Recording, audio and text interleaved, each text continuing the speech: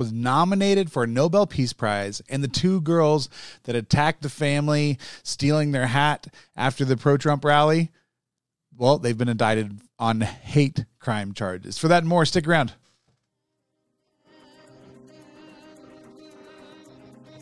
You're listening to the Paul Procise Podcast. And now Paul Procise.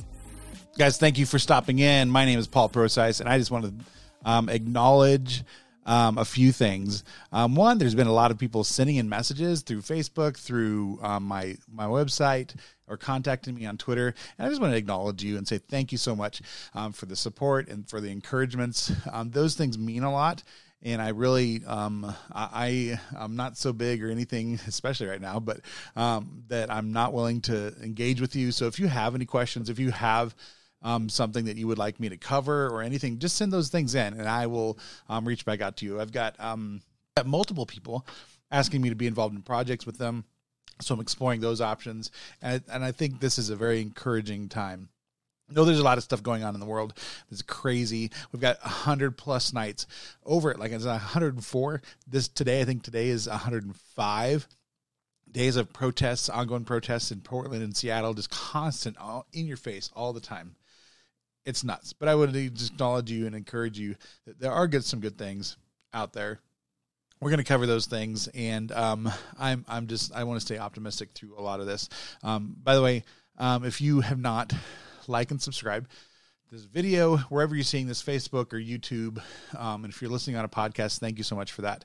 Make sure you hit the bell so you can get notified when either if I go live or if I post something, you'll get that notification immediately. And I can't thank you guys enough. We hit 1,000 subscribers on YouTube. That's huge. And if we can just get my watch hours up a little bit more, we can hit monetization, and that's kind of a big deal for the things that I'm trying to do, and to be able to monetize all the things that we're doing is a big help for my family and for the things that I'm trying to do here. Would you go ahead and do that? So we are, and my alarm clock is going off for some random reason, and I don't know why. Anyways, so we I have a couple things to cover. First off is kind of a big deal. It is a big deal because if you'll remember, Obama, before he even took office, before he did anything, he was a junior senator from Illinois, and he gets nominated for the Nobel Prize. What the hell did that guy ever do? Nothing. He literally did nothing. He wrote a book, and that was it.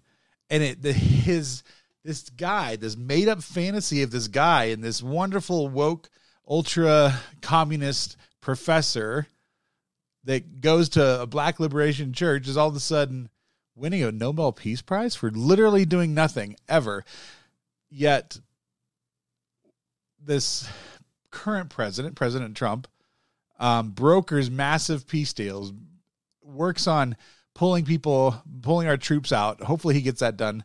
That would be one of the biggest things if he could pull the troops out of the Middle East and get them back home into not in these perpetual wars for the reasons that we were lied to. We were told that there was weapons of mass destruction, and it was a lie, flat out lie. And we just believed that hook, line, and sinker. One of the biggest, most atrocious things that ever happened. But this guy, President Obama, comes out and gets the Nobel Peace Prize right off the jump.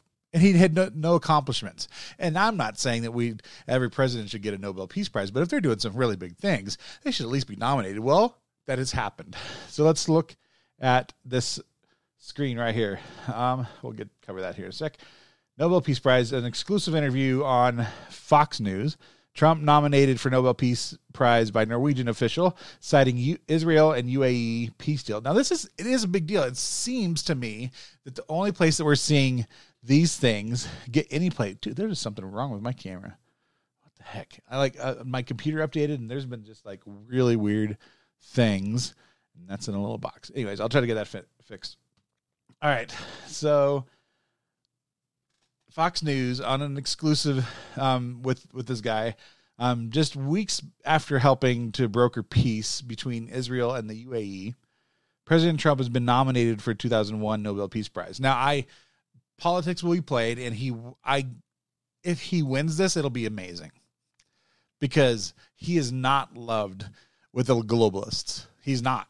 The globalist, the ultra left wing that has taken over the majority of governments, the majority of these organizations, do not like somebody that is really pushing for an anti-globalist perspective. And I don't think he has any chance in the world to get that. He'll garner some votes, but he will not. Now, I may be wrong. Maybe he'll get it. Maybe they'll look and say, that last guy, all he did was drone a bunch of people and cause more dissension and caused massive issues and overthrew governments all over the Middle East, funded terrorism. So maybe they'll look at that and say, maybe Obama doesn't need that peace prize, and maybe we should actually give it to somebody that's not doing those things. I don't know. Maybe I'm just being silly. For his merit, I think he has done more trying to create peace between nations than most other Peace Prize nominees. And I actually would agree with that. I am agreeing with this. And this is, I did not think when I left the Republican Party, I was a part of that Never Trumper movement. I could not stand and still don't like a lot of the things from Trump. But when I start looking at the accomplishments and the things that are happening, oh, well, that's not Trump. That's his, the department. So you can't take you got to give credit, or you're going to give credit to Trump for all the bad things, but all the good things, he didn't do that. He is causing all the riots all over the country because of things that he's not involved with. But this that he's been personally involved in, that we know for a fact that the State Department has come out and said, no, he really did help us with these negotiations. Of course, the State Department's vital in these negotiations. That's obviously a known thing. But over and over, we're seeing things that he's accomplishing and doing, and he's not getting the play. Now we're seeing the play, like I said, in Fox News and the conservative outlets, but we're not seeing this on the mainstream media. This is a big deal. I looked around and I didn't see it yet, at least, covered on CNN, MSNBC, all the big guys. Vox, of course.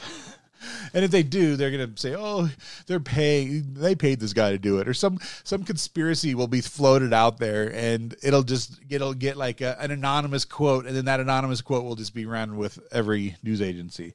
That's the way that these things happen. In his nomination letter to the Nobel Committee, said Trump administration has played a key role in establishment between Israel and UAE. As it is expected, other Middle Eastern countries will follow in the footsteps of the UAE. This agreement could be a game changer that will turn the Middle East into a region of cooperation and prosperity. This is a big deal. The fact that the UAE has really kind of come up into power and they're more affluent, I don't know. I don't know if that's a good thing in the long run for Middle East, but it has basically put Saudi Arabia in check. It's put a lot of these other Middle East countries saying in Palestine and all of these, like saying, you guys need to follow us at how we're doing things. We're doing it the right way. And it could usher in more peaceful agreements throughout the entire Middle East. It's a really, really, really big deal that this has been accomplished. If it wasn't Trump that did that, whatever, it's still a huge deal. So, the key role, the president was a key role in facilitating contact between conflicting parties and creating new dynamics in other protracted conflicts, such as the Kashmir border between India and Pakistan. That's a big deal. Now, I actually have a Pakistani friend, and they have gone at length on how crazy that border dispute is, and how many people lose their lives, and how that long history of that.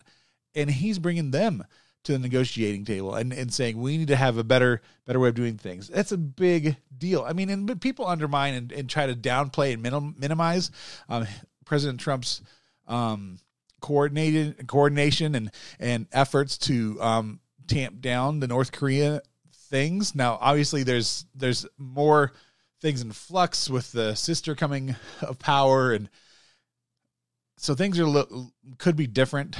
But Trump did amazing work in there. So there's just a lot of stuff. I'm just like, man, how are all of these things happening? Indeed, Trump has broken a 39-year-old streak of American presidents either starting a war or bringing the United States into an international armed conflict. We haven't seen that with Trump. We were told going in that he was going to cause all the wars all over the country. What in reality, what we see is the progressives bringing us into war every single time. And I'm putting Bush into that big government progressive mentality. Bush was a progressive. He was technically a Republican, but he was a progressive. He bought into this big globalist, we're going to nation building. And frankly, Obama was a part of that too. He has that mindset that the big progressives they're going to create a utopia for everybody. And Trump has not bought into that bullcrap. That is some nonsense. So, I'm not a big Trump supporter, he said. The committee should look at the facts and judge him on the facts, not on the way he behaves sometimes. And I completely agree with that. That's my big problem. I have a hard time with the way he behaves, talks about and says stupid crap on Twitter. But I'm getting beyond that. I'm really I have to get to the place where I'm judging him for the things that he's doing rather than the things that are distracting. And I honestly believe that's a triangulation. When I look more and more at the things, and I've studied history, and I was involved in politics, the triangulation theory of politics that was masterminded and really done masterfully was by Bill Clinton. And he would say one thing and then do another, get them all focused over here, and he was doing a couple other things. So he would get you freaking out about gay rights. Oh my gosh. Then the right wing would say, oh my gosh, he's going to do these gay right things, blah, blah, blah, blah, blah. And then he passed the gun laws. I mean, like, so I really honestly believe somebody that hung around the Clintons for a very long time, especially through the 90s, was Donald Trump. He learned a lot of this stuff. They had a falling out, obviously, in the 2000s, and they butted heads, and they didn't agree with how things should be going. But I do believe that he learned a lot of the political strategies and political things from the Clintons by observing them and by being around them. So I'm just saying that this is my take on this. Obviously, maybe I'm completely wrong, and let me know in the comments, and let me know wherever you're watching this or listening to me. Let me know. That decision. So in 2009, Nobel Peace Prize was awarded to President Trump for what the Nobel Committee called his extraordinary efforts to strengthen international diplomacy and cooperation between peoples. And he didn't do that. That's a lie. They just made that bullcrap up. That decision was made just 9 months into Obama's first term. Okay, so it was 9 months. So that's correct. I stand corrected from what I said earlier. Was met with criticism in the U.S., including from Donald Trump, then a private citizen. So, yeah, this is a big freaking deal that he is nominated. I don't think he has a shot to get this nomination, but it is a very interesting thing. Man, my phone is buzzing up, and I'm not sure what's going on. I got like 20 messages and nothing. They're just guys being guys texting back and forth. So, all right. So in Delaware, we remember the story of the girls. Where'd it go? Where'd my thing go? In Wilmington, the woman indicted on hate crimes after the viral MAGA hat incident. You remember the 7 or 8 year old boy had his hat stolen? The two women were indicted Tuesday. Earlier versions of this story written incorrectly. Okay, so the two women seen in a viral video confronting and taking a red hat, MAGA hat, from the supporter was indicted for hate crimes. Now, here's my personal opinion. I don't think hate crimes should be a thing, period. The reason I think that is because I don't think we should be judging people based on their thoughts. A crime is a crime. If you do this, it's a hate-filled crime anyways. Like, all crime is coming from a bad mindset most of the time. And so I think if we parse things out, we start endangering the law. We start making things into more political. And yes, this is politically motivated, targeted in a hate-filled way. But I don't agree with the hate crime aspect of this. That being said, they're being charged with this. The law is the law, and they should have known better. And if you target somebody based on their political beliefs, religious beliefs, or whatever, the identities of whatever they are, that's considered a hate crime, especially in Delaware.